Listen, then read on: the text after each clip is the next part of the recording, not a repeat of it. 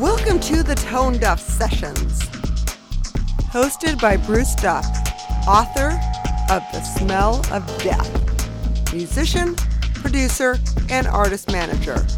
The conversations are recorded at Tone Duff Studio in Hollywood, California, and are a feature of Rare Bird Radio. Hey everybody, welcome to the Tone Duff Sessions. I think this is the 20th one, so that's sort of epic. And we have an epic one for you. Our guest is Harley Flanagan. His new book is Hardcore, and it is hardcore. I'm going to tell you, Harley, say hi to everybody. How are you out there, everybody? Now, I've interviewed quite a few musicians with books about their careers and their lives.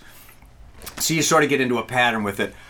I was not prepared for your book. It's not what I thought it was going to be. That's great. I'm very happy to hear that. No, it's really quite an adventure, and the way it begins, the way it ends, and everything in the middle is not your typical musician bio by any leap of imagination. So, I mean, let's just hop right into it. Well, first of all, I'd just like to say thank you. Oh, you're very welcome, man. You wrote the book, man. You did the work. I didn't do anything. Yeah, it was work, man. It wasn't the writing that was the work. It was the living it. That was the real, and surviving it was the real trick.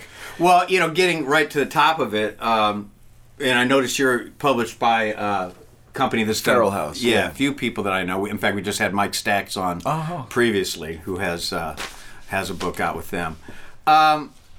How did it even kick into gear? When did you? I mean, if I'm remembering correctly, in the book, the idea to do it seems like that goes back about a decade. Oh, easily. I mean, as far back as I can remember, people have been telling me I should write a book, just because everybody who knows me since I was a kid, even back then, I had already lived a pretty interesting life. So, people have been telling me my whole life I should write a book. And then I started trying to actually do it in the 90s, like the late 90s.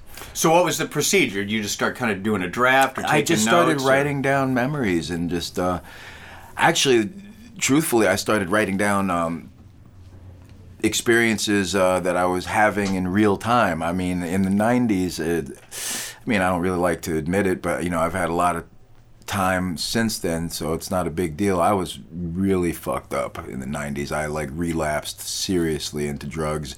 I went from being all fucked up on heroin, and then I went out to San Francisco and to try to kick drugs. I went to San Francisco to try to kick drugs. Boy, that a fucking mistake. I basically I went from the heroin to the crystal meth, and then I was stuck between both worlds of those for a while. And I was also a bit of a dust head at the time, so I was burning the candle not just at both ends, but I was running the flame up and down the middle of the candle as well. And it dawned on me that I didn't think I was going to make it, to be honest. And I was like, all the great rock and roll fuck-ups that had amazing stories to tell who didn't actually get an opportunity to tell their own story because they died. And I was like, if I don't write this shit down or start writing it down, it's only going to be a matter of time before, God forbid something happens, whether I get hit by a bus or I OD or whatever, get shot or whatever the fuck. And then some other asshole, probably some journalist or somebody who knew me or somebody who maybe was in my band or whatever, is going to tell my story, and they're going to get it all wrong. And they're also going to tell their version of it, which will have whatever goals that they will embark on with it. It's like if one of my band members would have wrote it, then it'll be their version of what an asshole I was and how they did it all, and it really wasn't me. Or if it was a journalist, it would be his rendition of what a maniac I was instead of the actual story. I wouldn't say you're too sympathetic on yourself either. Well, I'm trying to be honest. I think most people are a lot of people are trying to portray themselves as what they want the world to see them as, but for me, it's always been about honesty and integrity. I mean, I'm a punk rocker, you know. I mean, it's like we didn't set out to impress anybody. We set out to do our thing. Sure. And I didn't get into music thinking I was gonna make a living or be successful. I played music because I couldn't not. It was just so natural for me. I've been, you know, so. Yeah. So you're in San Francisco and you decided to do this. How'd you get going? Did you have a laptop? Man, I mean, you know, like kind of nuts and bolts. What are you kidding me? How were you actually keeping track of these stores? How were you like a writing it down? notebook, a pen and paper. So you were old school. Yeah, All right. I mean, laptop shit. I didn't even have a cell phone, you know. And then it really, you know, I went through several different attempts at trying to get the book started, and it wasn't really till the late 90s when I was living in I was staying in Amsterdam. I was staying in the red light district, and again, I was at the time I wasn't doing as much. I wasn't doing smack over there. I was doing a lot of ecstasy and a lot of just like, you know, I was in party mode, you right? know, and that's when I really started writing and documenting the madness. You know, like, okay, it was basically, I would go between writing down memories and sort of writing a journal, you know, because I knew that it was the book was going to be basically one and the same, you know, it's my story, you know. So I was writing it as it was happening, and then I would sit there and go through my my brain cells and see what I could find in there. So at what point did you actually seek out a deal and get one? You know, I started looking for deals probably in.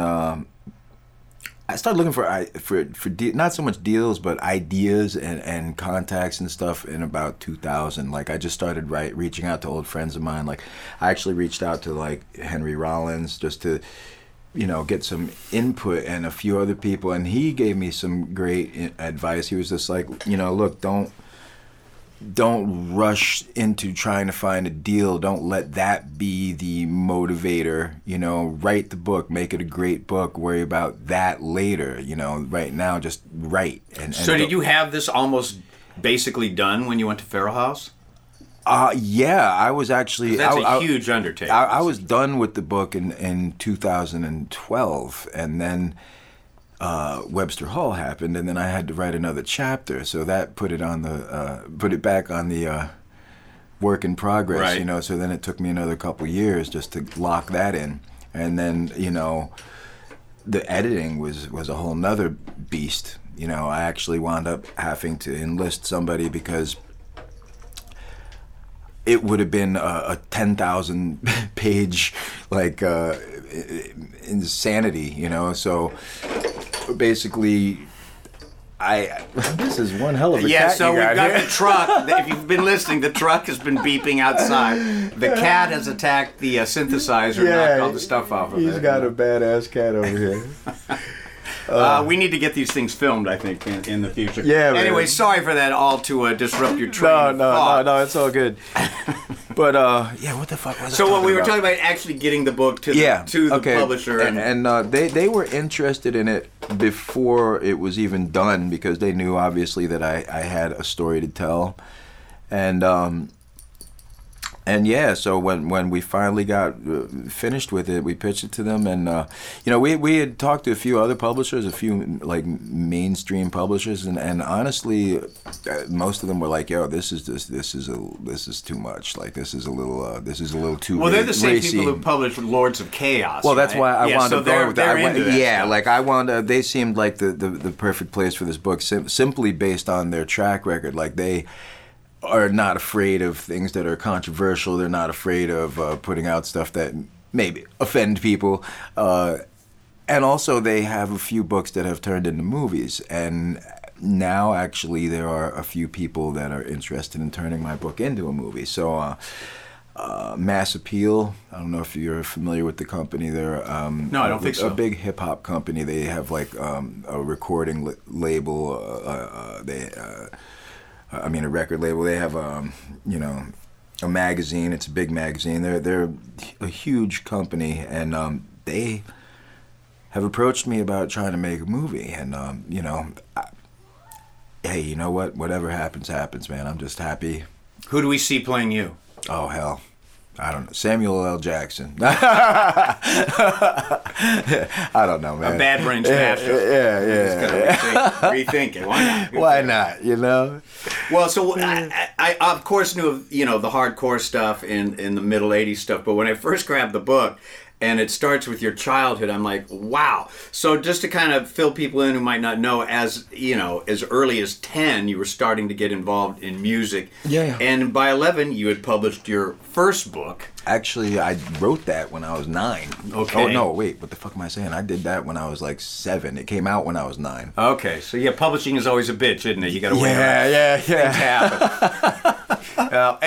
Anyways, tell us a little bit about Allen Ginsberg actually did the introduction and for that I book. saw it on Amazon because I just looked it up. $950 to get. Yeah, man. Get a first edition. Fucking unreal, huh? Yeah, I'm sure it's super rare to find one in decent shape. I mean, man. Pretty historical from both your perspective, punk rock, Allen Ginsberg, the early 70s, all that stuff. Bizarre shit. It's great.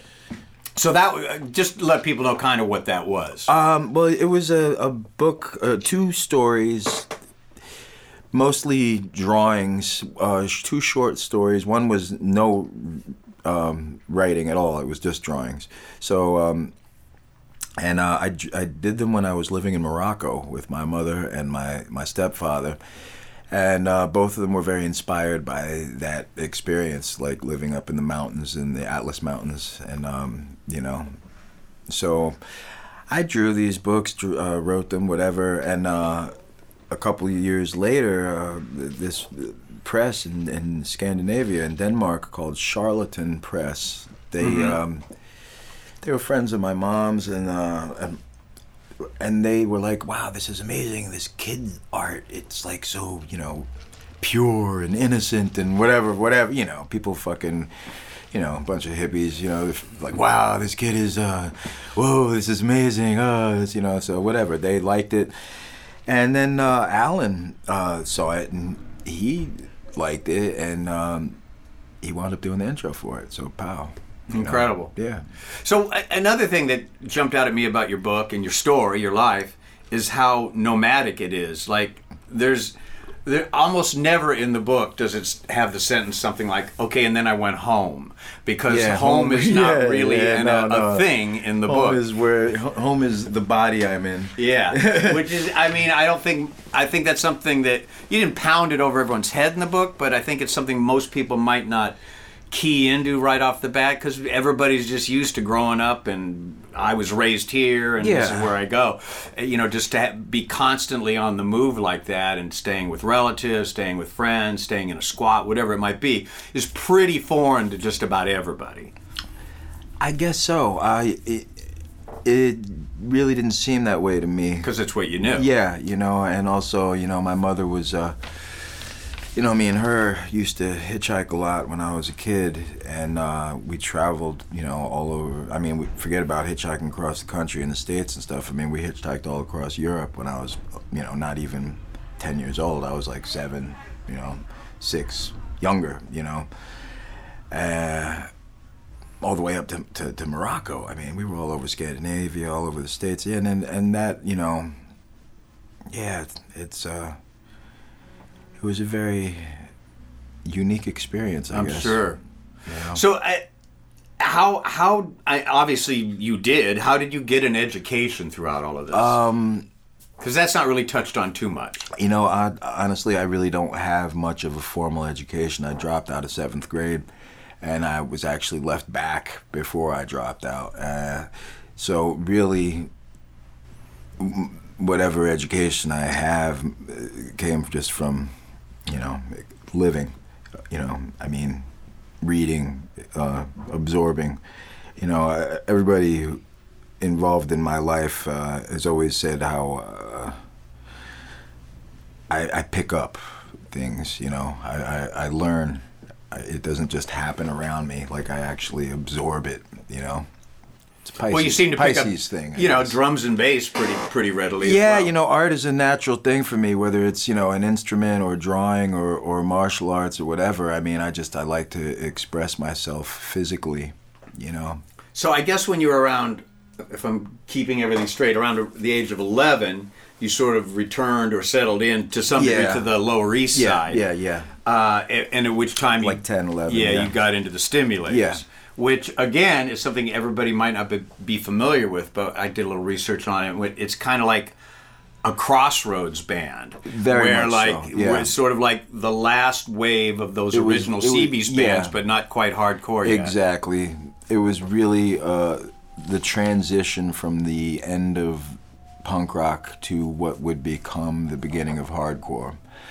And you guys played with everybody. We played with everybody. I mean, we played, your cat's name is Lux. Yeah. We played with the Cramps. We played with, we played with Madness. We played with the B-52s. We played with Circle Jerks. We played with a lot of the early first generation hardcore bands that weren't, the term didn't even exist yet. Right. We used to play with the Bad Brains when they were just the fastest punk band on earth.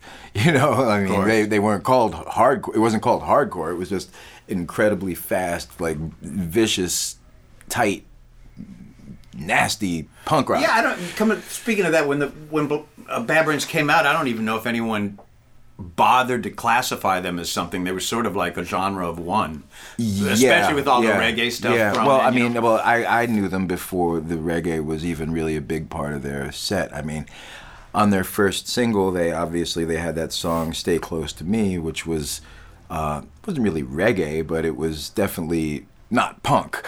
It was I don't even know what the hell you'd call it. It had sort of a, I don't know what vibe you'd call that, like. It's like, what is that, calypso? I don't know. What the fuck is that? Sound like they some were kind listening of to all that island music. stuff. Well, those guys were musicians. That was the difference between them and a lot of the bands at the time. They were musicians. They really raised the bar, and those guys were a huge influence on me. Being close friends of mine and my family's, they used to come to my grandparents' house, my mom's house, and my aunts, and they were some of the first people to turn me on to some of the, I would have never known of Return to Forever, and the fusion stuff, Mahavishnu and stuff like that if it wasn't for Dr. No. Which was really just a few years earlier. I mean, hardly any time at all, really. I mean, a lot, Daryl was, he was, Stanley Clark was his, that was his man. He used to write him fan mail and shit, so, he turned me on to a lot of that type of stuff. I mean, but I was always very musical. I had a wide range of taste. I mean, before hardcore, I mean, I was into punk rock, obviously, but even before that, I was into everything. I was really into Bob Marley. Yeah, said you were exposed to reggae before. I was big time into Marley, and I used to draw pictures of Jimi Hendrix when I was 7, 8 years old. I have still have drawings of him and drawings of Pete Townsend and Keith Moon and stuff that I was doing when I was little. 7, 8, 9 years old. And you think it was sort of just the environment of kind of free-spirited hippies that exposed you to music so early? Yeah, and also, I do come from a long line of musicians. I mean, my grandfather was a classical pianist, and my grandmother played piano and sang, and, my grandfather played flute and clarinet and all kinds of stuff. So music was always very much a part of my family. We always had friends who were musicians coming over to the house and playing piano, and my grandfather would crack out the flute, and there'd be, jam sessions, in my house. And so I always grew up around music and the joy of music, right? The joy of creating and interacting with another person musically. Well, talking about Stimulators playing with so many different types of bands, do you think that when you made the transition a couple years later into Cro-Mags and it's then classified, well, first it seemed like when I heard about it, it was classified as crossover, which I think that was yeah, sort that of actually a came a record little label after. made up I thing. think that kind of came after. I mean, we were definitely a part of that first wave of hardcore, but I've always considered us to be like the last of the first wave of hardcore bands. You know, like we were definitely a part of that first wave, but we were not as early as, say, Minor Threat or Black Flag or the Circle Jerks. But we were part not of too that. far later. Not too far later, but the thing is also everybody in the band was a part of that. Like we were in the crowds at Circle Jerks shows and Black Flag, and so it's like we didn't discover it afterwards and try to do it. Right. Like all the bands that came after us, like all the mid to late 80s and so on and onward, were all kids who were like into hardcore and trying to play hardcore, and that was pretty much all they knew was hardcore. They weren't like, they didn't grow up on music and then started creating something that became hardcore. So it was really kind of, you know, repeating the motions, you know. To me, it got a little kind of boring. By 86, I thought it was pretty much a rap. Like, you know, at that point, it was like people were just kind of imitating the same shit over and over. And that's why when Cro-Mags did Best Wishes, it was such a very different album. Not only had we lost the singer and got a new drummer, but I was just bored to fucking death with all the fake Minor Threat bands out there and all the, you know, the fake SSD Control bands. Like, it seemed like every New York band that was coming out at that point was just like a fake version of earlier hardcore bands.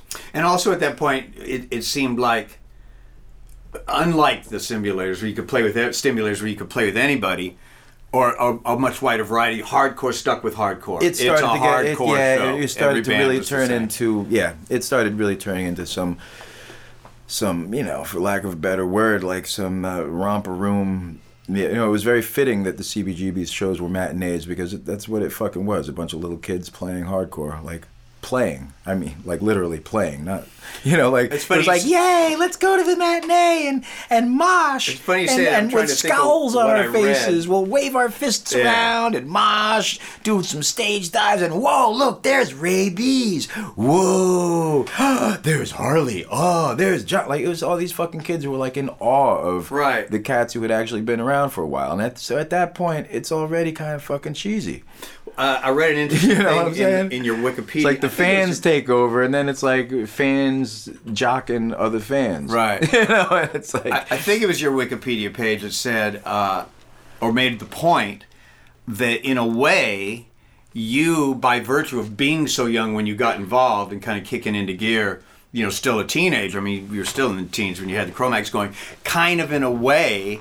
opened the door to these matinees, because you had to have kids involved. It wasn't even a kind of a way. The Stimulators were the reason that they started having matinees in New York, because I was like 12, you know, and when guys like the Beastie Boys and all the early New York hardcore bands like Cause for Alarm and Reagan Youth and all these bands were, before they were bands, when they were all coming to see the Stimulators, they were not much older than me.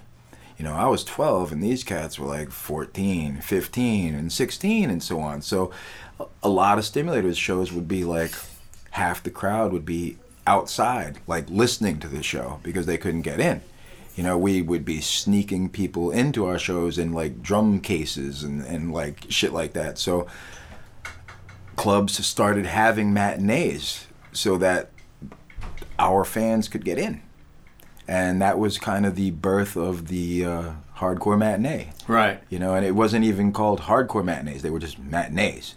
And then when our fans all started forming what would become the first generation of New York hardcore bands, you know, cats like Reagan Youth and like all those bands I mentioned, Kraut and everybody else, you know, that was really, that was when New York hardcore really became a thing. When like the Stimulators and Bad Brains fans started getting up and doing it themselves. Sure. And I think, you know, I don't want to try to say I have any kind of credit in that, but a lot of them felt like, you know, straight up, like, Harley's 12, man. He's in a fucking band. Why, you know, let's do it. You know, I can start a band. If he can do it, you know, well, I yeah, can sure. do it. You see the DJing guys saying that. Yeah. You know, and you were probably, they might have been younger than you. I'm not sure. No, I was in New York at the time. I was the youngest.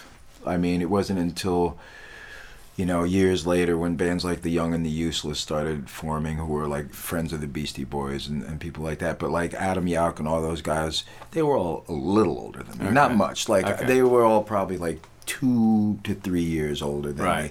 I was a rare thing. I mean, when I was going to Max's, there was no such fucking thing as a kid in clubs. It didn't exist. The youngest kid on the scene in New York was this dude named Excessive, and he was like 16 or 17, and I was like 11. And well, even so, how was this even happening? Yeah, I mean, how clubs would just look the other way because it's funny, man, because that, and also because my mom was, pretty cool. Everybody knew her, and my aunt was everybody knew my aunt. My aunt had been in bands since. So you had your guardians, so to speak. My quote unquote legal guardians. Yeah, but then it was literally like once I became a fixture on the club scene, everybody knew who the fuck I was. Like I would show up at a club and it would be like, oh, hey Harley, who's with you? And they would literally let me and 12 of my friends in. And that part I thought was pretty incredible. Well, it's funny because, like, I don't know if you ever saw the interview that Anthony Bourdain did with me, but one of the things he said was, man, I remember being in front of clubs like Max's and trying to get in and stuff, and then you'd, like, this kid would just, like, walk up and walk through like he was just, like, untouchable. Like, who the fuck is this kid and why is he even allowed in here? Like, what the fuck is, it was like he was like, what the fuck is wrong with this picture? I can't get in this club and this fucking child is walking through like he owns the place. They're giving him free passes, free drinks. What the fuck? That's another question I had. How did the Anthony Bourdain connection make? Because obviously having him on your book is a cool thing. He knew of me since those days. And then our paths crossed, believe it or not, through jiu-jitsu. I'm a jiu-jitsu instructor. Right. And I was actually teaching his daughter for a while. And, and I met him at the academy and hung out with him a few times. And he was always very nice, really, really cool guy. Really. Did he make that connection initially? My daughter's being taught by Harley from the old first, days. I don't think it dawned on him at first who I was, and then when we did make the connection, me and him started talking. That's when he told me that he had seen me play and so on and so forth. And he is a really cool dude. And actually, before my book came out, I let him read the first 6 chapters just to see what he thought, because I was like, this guy's a great writer. I love his shows, and I'm curious because I actually respect him. I'm curious what he would think of this thing. So I let him take a look at it, and he gave me some really good feedback. He was like, "This is really good." He gave me a couple pointers. He was like, "I think you should talk." Like I had purposely left a lot of stuff out about my mom, and my relationship with her, because a lot of it was really hard for me to write about, and I didn't know if I wanted to write stuff that I thought people might get a bad impression of her, because to be honest, she was a great person, a beautiful person, but she wasn't the best in the parenting department. Well, that's what I was going to say. It's not exactly your role model mom, but certainly a person who cut through life. Exactly. I mean, she was definitely a role model in certain aspects, but not in the parenting department per se. So, that was one thing he pointed out to me. He was like, I think one of the most interesting people in this story is your mom. And I think you need to write a little bit more about that. And I told him, I was like, there's a lot of stuff in this book that I'm avoiding because I don't want to freak my kids out or hurt their feelings, because I know how embarrassing life can be for the child of a freak. God knows I experienced that myself. And I was like, and then he's like, look, man, none of this shit is a secret, it's all out there, and people are going to know, and people are going to find out. So, you got to just put it all out there. You got to be honest, and don't pull any punches, man. Don't be afraid of fucking throwing this shit out there. And so I was like, I gave what he said a lot of thought, and then I went back in and I started writing a lot of the stuff that I had initially planned on leaving out. And I gotta give him props for that, because I think that it did ultimately make the book a lot better, because it's again, sincerity is everything. You know, it's why my music still holds up. It's why you know, it's the only thing I have as far as integrity. You know, like the guys I played with were kind of full of shit people. That's the one thing that I can say that I'm not. So I'm glad I took his advice, and you know, I miss my mom like crazy though. Shit, you know? Who doesn't, of course. Yeah. I mean, I can dig all that. One thing I was thinking, having said what you said, like a lot of times and I don't want to give away too much because people should experience this in real time on their own. But going through the book, you know, you get to a certain part and I go, oh, Harley's kind of settled down here. He's got it together. His band's rolling. And all of a sudden there'd be some wildly violent episode pop out and I go, wow, I can't believe he wrote that down and explained it in such detail. And then given the amount of drugs you were on at the same time, remembered it in such detail. Bro, you know another what? amazing thing. But it would keep happening, like even towards the end, like, oh, everything's kind of settled down. He's teaching his man, there's no jiu-jitsu. such luck. And then the whole Webster thing happened, which was like, you know wow. What? Life is always going to be full of ups and downs. I mean, you know, even for everybody. I mean, it's like you can go through all kinds of hell and then, you know, get settled in, start making a good living, this and that, and then, you know, fucking the next fucking madness episode happens. I mean, life is a fucking roller coaster. I don't think there's ever, like, a place that you get to and it's just good from there out. I mean, yeah, it's good from there out, but there's always going to be chaos. I mean... Do you find that still to be the case today? Well, shit. I mean, you know, there's chaos even getting... you know, on tour and shit or whatever, getting from one coast to the other. I mean, getting to the airport, whatever. There's always going to be some. It's never easy, you know. I mean, this shit keeps us on our toes, you know. Yeah. Well, to that end, you're out here doing a show this weekend. Yeah. Who are you playing with? What exactly is it? To be honest, I don't know. Really, I don't know who the hell we're playing. We're playing with a bunch of bands. In your band. Oh, okay. In my band, I have... I got one of my old guitarists, this guy Gabby Abularash, who played with me on Alpha Omega, which was a Cro-Mags album. He played with me in the Cro-Mags, toured with us a few times. He also played with me in a band I had for almost 10 years called Harley's War. And my drummer, Gary Sullivan, G-Man, he has been with me in the Cro-Mags going back to about 2000. And he was also with me in Harley's War. And I got another guitarist, Artie Alexander, who's also a badass. I mean, I'm really fortunate. I've got some really good musicians playing with me, and they're great guys. So, yeah, I'm really excited to play. Well, your stuff was always a little on the technical end, I think, compared to a lot of hardcore. Is that fair, you think? Yeah, you know, I think it's fair simply because I'm an actual musician, and I think a lot of people who play hardcore play, you know, I think a lot of the people who play this genre are technically not really very good musicians. Well, I think, and to that end, I think some people get into it because it looks like a lot of fun, and it maybe isn't going to be that difficult to get going. Look, which is kind of a punk rock thing in general. Bro, that's why I got into punk rock. I mean, I was into all kinds of music, you know, I was into all kinds of stuff, and then when I heard the Sex Pistols and Damned, I was just like, you know what, you don't have to be Carlos Santana or Jimi Hendrix to have a great fucking time playing songs. Like, you don't have to be a virtuoso. I mean, the Ramones, you know, wrote fucking amazing songs that are still amazing songs, and those guys could, you know, barely fucking play. I mean, if you know, as far as music, like musicianship, they were not, you know, Dee was not like an amazing musician, but he wrote some great fucking songs. No question about it. And that's what, you know, that's the integrity of punk rock, is that, you know, it's about having fun, being honest, and being real. Getting involved. Yeah, getting involved, doing it yourself. Yeah. And that was the beauty of it. But I think a lot of the later bands, like I said, they're copycat bands. You know, it's like if you grow up only knowing one style of music, and then, you know, well, what do you think your songs are going to sound like? If all you know is Minor Threat and whatever, then that's what you're going to sound like. My generation of hardcore were lucky in the sense that there was no hardcore before we were doing it. So that'd be like the first wave of like the CBGBs.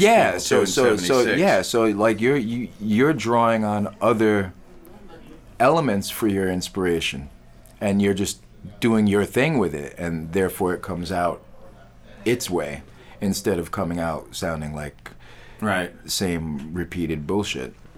Yeah. You know, I also wanted to ask you, just because it was interesting to me, it's maybe not to everybody else, but you know, going back to the early 70s and on in the Lower East Side, and as the book's rolling, and as we all know, it became more and more gentrified as time went on. But where do you think the line actually drew where you saw, okay, now it's changed? I'm trying to think. When was the Lower East Side kind of not so rough and you didn't have to worry that much walking around well, at night, etc.? I mean, late 90s, it was pretty much done, you know.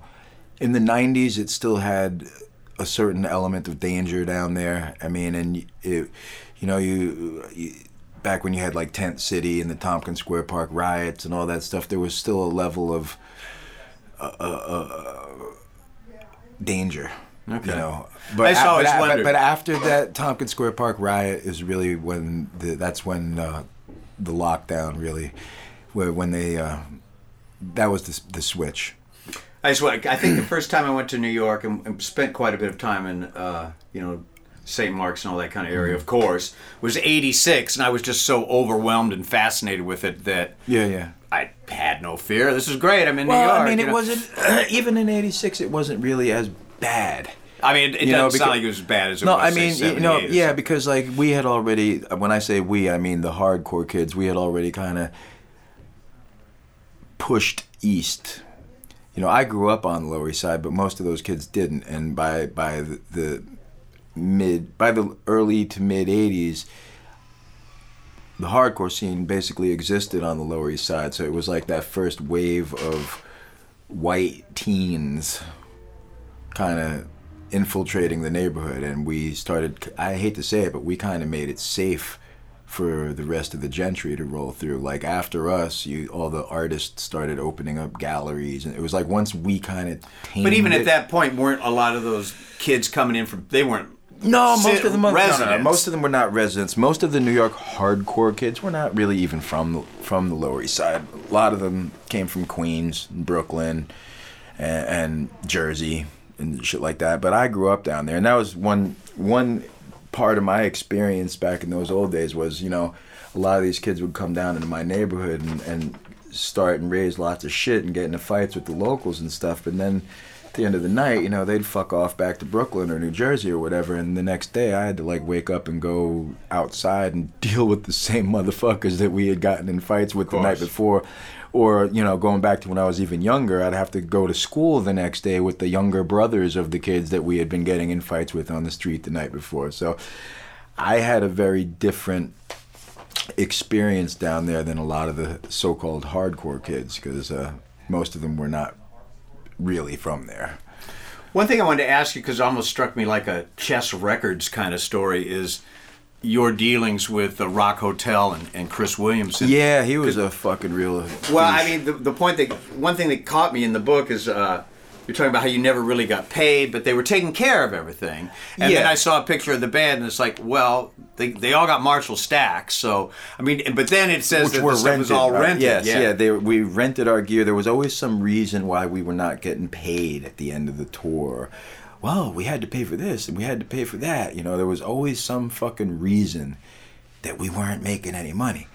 But meanwhile, our manager was, you know, had a houseboat and was like living in Central Park West and like was booking all these shows. Now, granted, you know, maybe he was making all that money through other means. But the fact of the matter is when we signed our record deal with Profile, he was the subsidiary label, Rock Hotel. So basically, he was supposed to be protecting us from Profile, which he didn't do. He basically, he had his lawyers represent us when we signed the contract. But wouldn't Profile be basically just allowing him to do what he needed, and then you guys were just the tool of it all? But then the point is he had his lawyer read our contracts for us, and we were signing with him.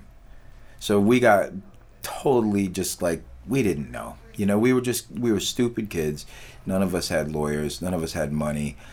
I signed that. They literally waited till like the week after I turned 18 to ink that deal so that I wouldn't need like parental consent or this or that. Like, it was such shady shit. And, you know, to this day, I get like jack shit on those records. I don't get anything on sales. I get like nothing. It was a real shit show the way it turned out. Here, a couple of things also that struck me in the book that I wouldn't have thought of. Going back to the hardcore scene, Cro-Mags, your life. Two things that were it seemed like went along the whole journey with the first 3 or 4 Cro-Mags record. The drug of choice seemed to be LSD, which I would not have thought of. You know, I did a lot of acid when I was a kid. I was actually sort of out of that by the time Cro-Mags were happening, and then I started fucking around with mushrooms and shit like that again by the time we were doing Alpha Omega.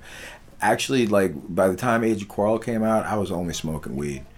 You know, I wasn't drinking, I wasn't doing anything, and it was like that for a long time. You know, I mean, I would go for long periods of, you know, just being a pothead, and then falling back into severe drug abuse, but the drug abuse would only really happen when I really didn't have anything going on in my life that was positive. Like, if I didn't have a band together, if I didn't have some creative outlet, then you know, I would just it would just get distracted. It was just I just turns self-destructive. You know, it's like if the active mind, if it doesn't have something to do with itself, it starts turning on itself. You know. And you know, and I mean, I've struggled with depression and, you know, all the other things that people grapple with, you know, and, you know, to a certain degree, I have, you know, PTSD. I mean, it's like you can't live the way I've lived and had as many fights as I've had and lived on the street and not known where your next meal was coming from, never mind get stabbed and shot at and everything else, without having a certain level of... Like you've been to war. Yeah, you know, because life has been a war for me in its own way. You know, I mean, I wasn't out, like, fighting Al-Qaeda, but, you know, I mean, I've been fighting with my own demons and had my own struggles. So, you know, with all of that, you know, when you don't have a place to put your energy, it can go bad. And especially when you're surrounded by, you know, not the best people. I mean, unfortunately, I've often been surrounded by people who were trying to take advantage of me in some manner or another because of my status in whatever scene or whatever, you know, like, you know, so it's hard to trust people. Yeah. You know, when you've been in the quote-unquote limelight, even when it's a small limelight, like the punk rock limelight or the hardcore limelight, which is shit, really. Still in an international thing. It's still, you know, when you have people like up your ass about who you are, and strangers like wanting to suck your dick just because you're fucking cool, you know, that it's a weird dynamic, you know, especially, you know, when with all that admiration you're still broke and struggling and homeless and plus you went through all this before most people would have. Yeah, you know, the average kid is getting signed to a deal 22, 23 maybe. Especially nowadays, might even be more. And the average kid is not like hitchhiking across the world by themselves when they're 15. You know, never mind that I was doing it with my mom when I was not even a teenager.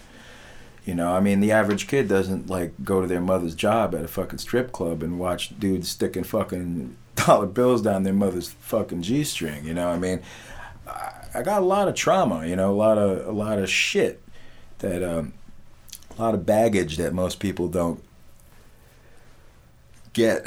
Yeah. You know, but well, the other thing that sort of coincides with Cro-Mags early on that might have been a little unusual to other bands was the Krishna that intersection. was definitely some weird shit. Yeah. So, but I mean, it seemed like you were pretty sincere about let's make this work. See, that's the problem. Is again, there's a situation where I was sincere about something, and and my singer, and especially in hindsight, is just the fucking full of shit motherfucker. But was he the one that introduced it to well, you, sort not of? really. I mean, yeah, as far as that period, but. The truth is my mom was into that shit in the fucking 60s. I mean, I got drawings my mom did of Krishna, like, before I was born.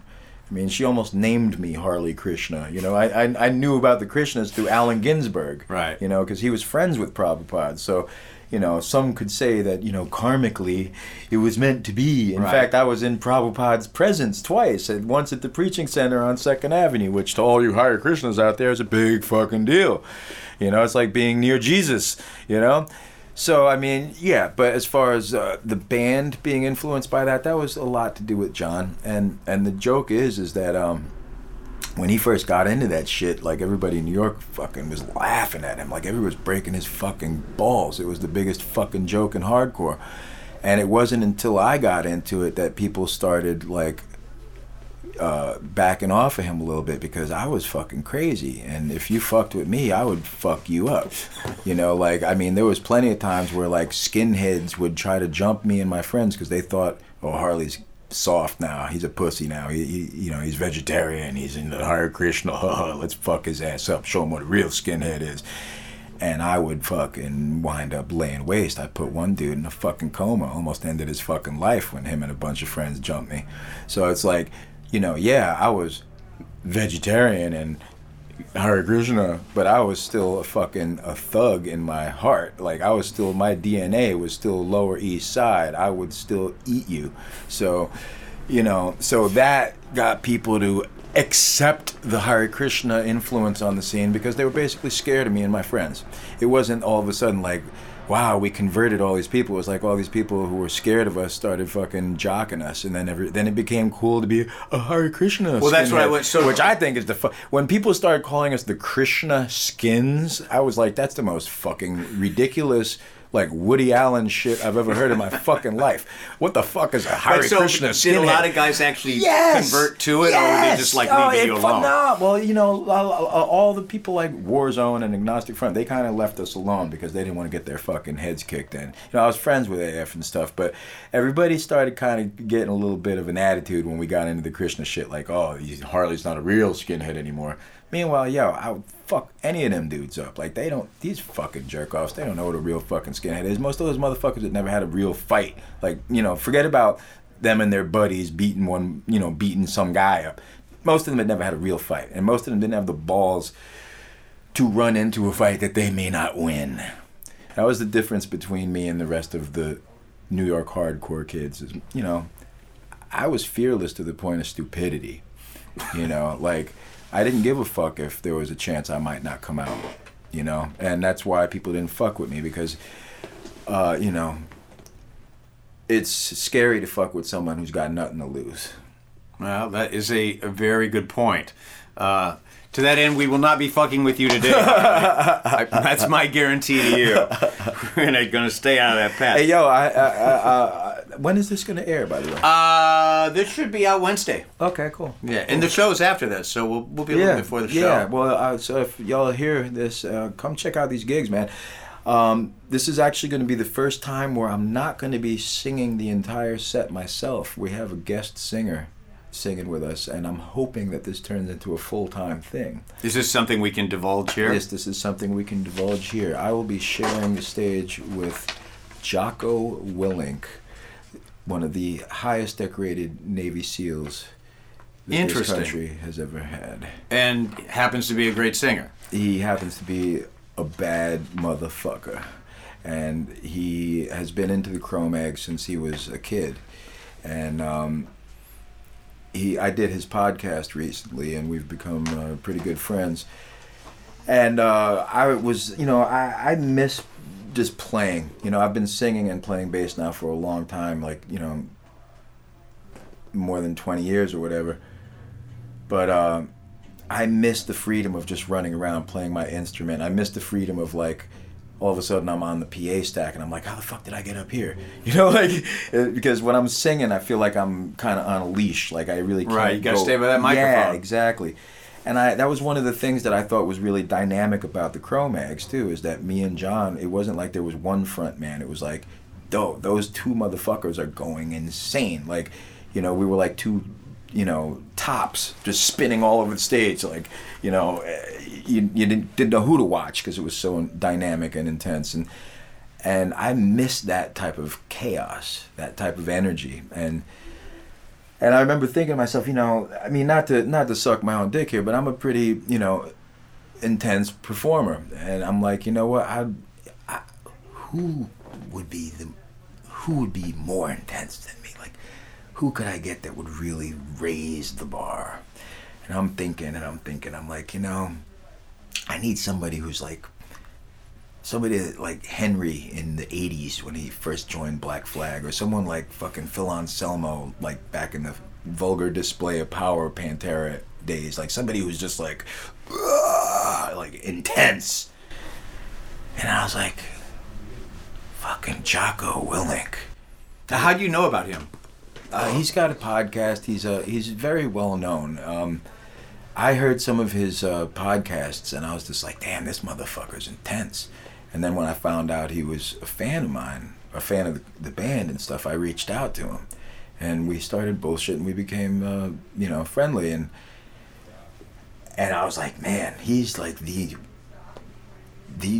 probably one of the most intense people I know. Like, I mean, I don't think I know anybody who's more intimidating. Like, he's like one of the scariest motherfuckers you'll ever meet. And I was like, yeah, this could be good. So I asked him, I was like, yo, do you ever think about singing for a hardcore band?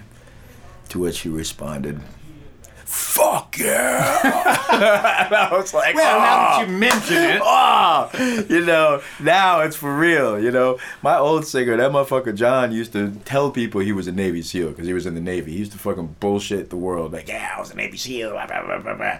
You know, yeah, well, guess what, buddy?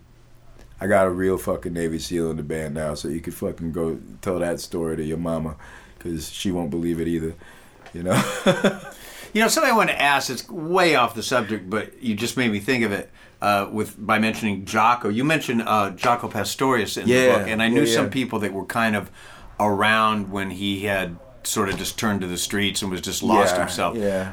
Is that when you met him? Is that how you... Yeah, I used to run into him. What was going on there? Any idea? You know, I mean, obviously there was something going on upstairs that, you know, we'll never understand. I mean, there was something chemical in his brain, you know, I mean, you know. And then the drugs and the alcohol didn't fucking help, you know, but, you know, most really artistic people that are on that other level of creativity, usually there's something a little off. You know, whether it's some sort of Asperger's type thing or whether it's some sort of whatever the fuck it is. And, you know, that thing that makes you special can sometimes also, you know, you can, you know... be the thing that takes you down. Yeah, you know, I don't know too many artists that handle regular life very well. You know what I'm saying? Mm-hmm. It's a real tricky balance because that same thing that gives them the ability to see and think outside of the box also prevents them from being able to function inside the box. Yeah. You know, and that becomes a trick in itself, you know. And then, you know, Jocko, I mean, the alcohol and the coke and the admiration of others is a real head fuck, you know, when people are like just on your dick because of whatever thing that you're good at. It's a weird thing to, you know, it's weird to get that energy from the people. Yeah. You know. Yeah, the guy I knew he was a friend of a friend. I have one that of his had basses. Oh, you're kidding me? Yeah, I have an Ibanez that he traded to a friend of mine for an 8-ball. And I bought it for $100. So it's fretless. No, it's got frets. I've never actually seen pictures of him playing it. That fretless, by the way, he took the frets out himself. That was not a fretless bass. He popped them shits out with like. Well, he might have been one of the first guys to even figure out that was a thing. You know. Yeah, no, he was definitely. Yeah, he was one of the fucking he was the Jimi Hendrix of bass. Yeah. That motherfucker was nasty. Yeah, the guy I knew that was sort of in his circle said that, like, towards the end, he was just sitting around playing Louie Louie slow and seemed very fascinated by it. You know, no, I mean, I'm glad you laughed, because it's like, what? No, dude, It's you want Jocko. to hear a bad one, man? Fucking Daryl from the Bad Brains met up with him one time, and Jocko was like, yeah, man, meet up with me at such and such time on Avenue A and 7th Street. I'm going to give you a free bass lesson. And Daryl was like, you know, fuck, man, I'm going to get a fucking bass lesson from Jocko. Whoa! So he fucking gets his bass and he goes and he's fucking waiting for Jocko. Jocko shows up like an hour later, whatever the fuck. Doesn't have the keys to get into the apartment that he's going into, so he like climbs the fire escape, you know, breaks in through the window, gets in, lets Daryl in, and pulls out a fucking crack pipe. And he's like, "Are you ready for your free bass lesson?" and Daryl was just like, he just wanted to cry. It was I'm like, sure he oh did. God, you know, like. Just I don't know if we can top sad, that. man. That's just It's pretty bad. You know, But plus all the build up to it with going through. yeah, you know, No, oh my and God. it's like a free bass lesson. Oh, tragedy. So your show is at the Regent. Yeah, I And think that's what Saturday it's night, called. right? You know, your guess is as good. I'll as look it mine. up and include it. Yeah, the Fury Fest. I'm Yeah, playing. it's sold out anyway. I believe so, Yeah, it's but sold it's out. going to be an intense show. So I would suggest that anybody who doesn't have a ticket, I would say, show up anyway and try to get in through the back door, the fucking windows, bring a rope, climb the roof somehow, because this shit's going to be nuts. I mean, I am going to, if I don't explode on stage, I'll be really surprised if I don't, because Well, don't explode. We don't need a Spinal Tap drummer moment, you know. And that no one wants to deal with that kind of cleanup. yeah, let's be no, honest. believe me, there's going to be like body parts all over the fucking place. It's going to be intense. Well, Harley, thanks a million for coming by. I will try Oh, to it was see a you next pleasure, Saturday. man. I'm looking forward to it. Yeah, and, man. Thanks also, for enduring the anybody cat out trucks. there, if you want, try to come down to the book signing at the the fuck is that place called again? The Soap Box. Oh, Wacko is what we all call it. Wacko, Yeah, it's an art gallery. Yeah, and that's tomorrow. Yeah, and that's, we're going to be. Well, we won't be on by that soon, but Okay. hopefully you guys saw it. All right, so if you guys hear this, you already missed that. Hopefully you were there. If you weren't there, Get then, your book signed. hopefully, yeah. You got anything else coming up after that, book signing wise? Well, just these 2 gigs, and then I'm heading back home, and I'm going to be actually hitting the recording studio with Melly Mel. Whoa. We're going to be All working right. on something, and for those of you who are not old enough to remember, The Message. Yeah, man. The fucking greatest hip-hop song. The Furious Five. Yo, I mean, come on, that was like, it's like a jungle sometimes. It makes me wonder how so I keep great. from going under. I mean, yo, that's like as much a New York anthem as Frank Sinatra's New York, New York. Beyond a doubt. So I'm really excited to work with him. I mean, there's so much good shit going on right now, you know, between the book getting turned into a movie, Mass Appeal, working with Melly Mel, working with Jocko. I mean, I'm Top of the world, man. Yeah, shit Good is for you. going good, man. Good for you. Still doing the jiu-jitsu? I'm still teaching 5 days a week. All right. I actually had to get someone to cover my classes while I was here. Okay. You should definitely do a big book thing back in New York if you haven't already. Well, we did a few of them, and I think it's going to be a little while before we do another one. right. I don't want to overkill. Yeah, good for you. Yeah. All right, well, thanks a million. Man, thanks for having me, bro. All right. Thank you for listening to the Tone Duff Sessions, a feature of Rare Bird Radio. Our next conversation will be with Keith Morris. If you don't know who Keith Morris is, you really need to either check your life or make sure that you listen.